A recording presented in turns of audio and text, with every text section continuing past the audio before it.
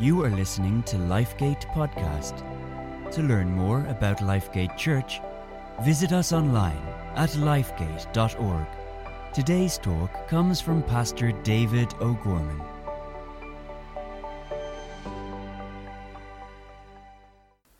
Yesterday we looked at the command for wives to submit themselves to their own husbands. Today we look at the command for husbands. And the command for the husband is, husbands, love your wives and be not bitter against them. Colossians 3:19. I'm always amazed at the wisdom of Scripture.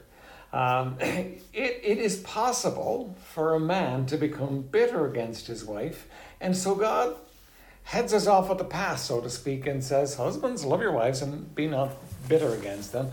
It is never acceptable for you to be bitter against your husband. Now, it's possible for a wife to be bitter against her husband, but God doesn't specifically warn the wife against that. He warns us, and men, he only warns us about things that are possible for us to do, or that are maybe likely for us to do.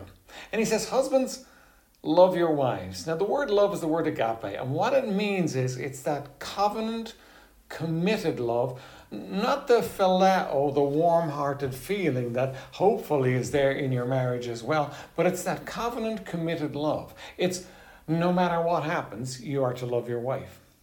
Yesterday we talked about the high and holy calling of a wife to submit herself, to arrange herself in order under her husband, but God gives her the safety net of saying, husbands, I want you to love your wife with a committed love. And he goes on to tell us more, reading from Ephesians, because really Ephesians is an expansion in a sense on what Paul is saying in Colossians. So he says in Ephesians 5:25, husbands, love your wives, even as Christ also loved the church and gave himself for it. That's a lot of love. Jesus Christ loved the church so much that he was willing to go to a cross and pay the ultimate price of the humiliating death, the victory of his enemies, at least apparent, and the separation from his Father because he loved us so much. Husbands, you're to love your wife as Christ loved the church. That's a very safe place to be in submission in, when a husband loves his wife like that. And then he says that he might present it to himself a glorious church, not having spot or wrinkle or any such thing, but that it should be holy and without blemish. And he says, so ought men to love their wives as their own bodies. He that loveth his wife loveth himself. There's two thoughts there. First of all, he tells us that we're to love our wives as Christ loved the church. And then he says, I also want you to love your wife as you love your own body. Now, men, we are very careful about our bodies. We take very good care of them. If we hurt, we will find a way of fixing that hurt. If we hit our thumb with a hammer, we don't say stupid thumb. We will mind it, nourish it, take care of it. When our bodies hurt, we respond to them immediately, and we respond to them with a lot of effort and a lot of energy. Do the same for your wife, he says. When she hurts, you're supposed to respond to her. But he says this too in this verse. He says, he that loveth his wife loveth himself. You see, you're one flesh. You can't have a good and happy life while half of you is suffering and in pain. So he says, no, love your wife. Take care of her.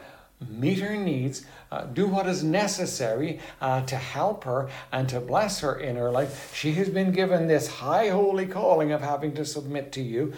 You, for your part, need to love her, watch out for her, and take care of her. And you know, if we'll both do what we're called upon to do in the marriage, we can have the sweet and happy relationship that God wants us to have.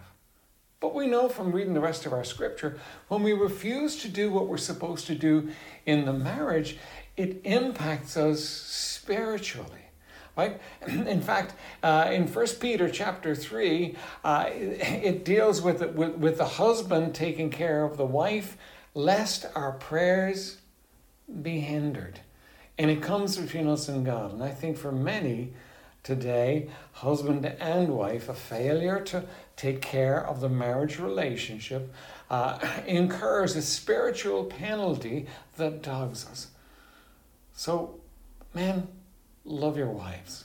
Wives, submit to your husband. In fact, verse 33 of Ephesians 5 gives you marriage counseling in one verse. And it says this: "Nevertheless, let every one of you in particular so love his wife, even as himself, and the wife see that she reverence her husband."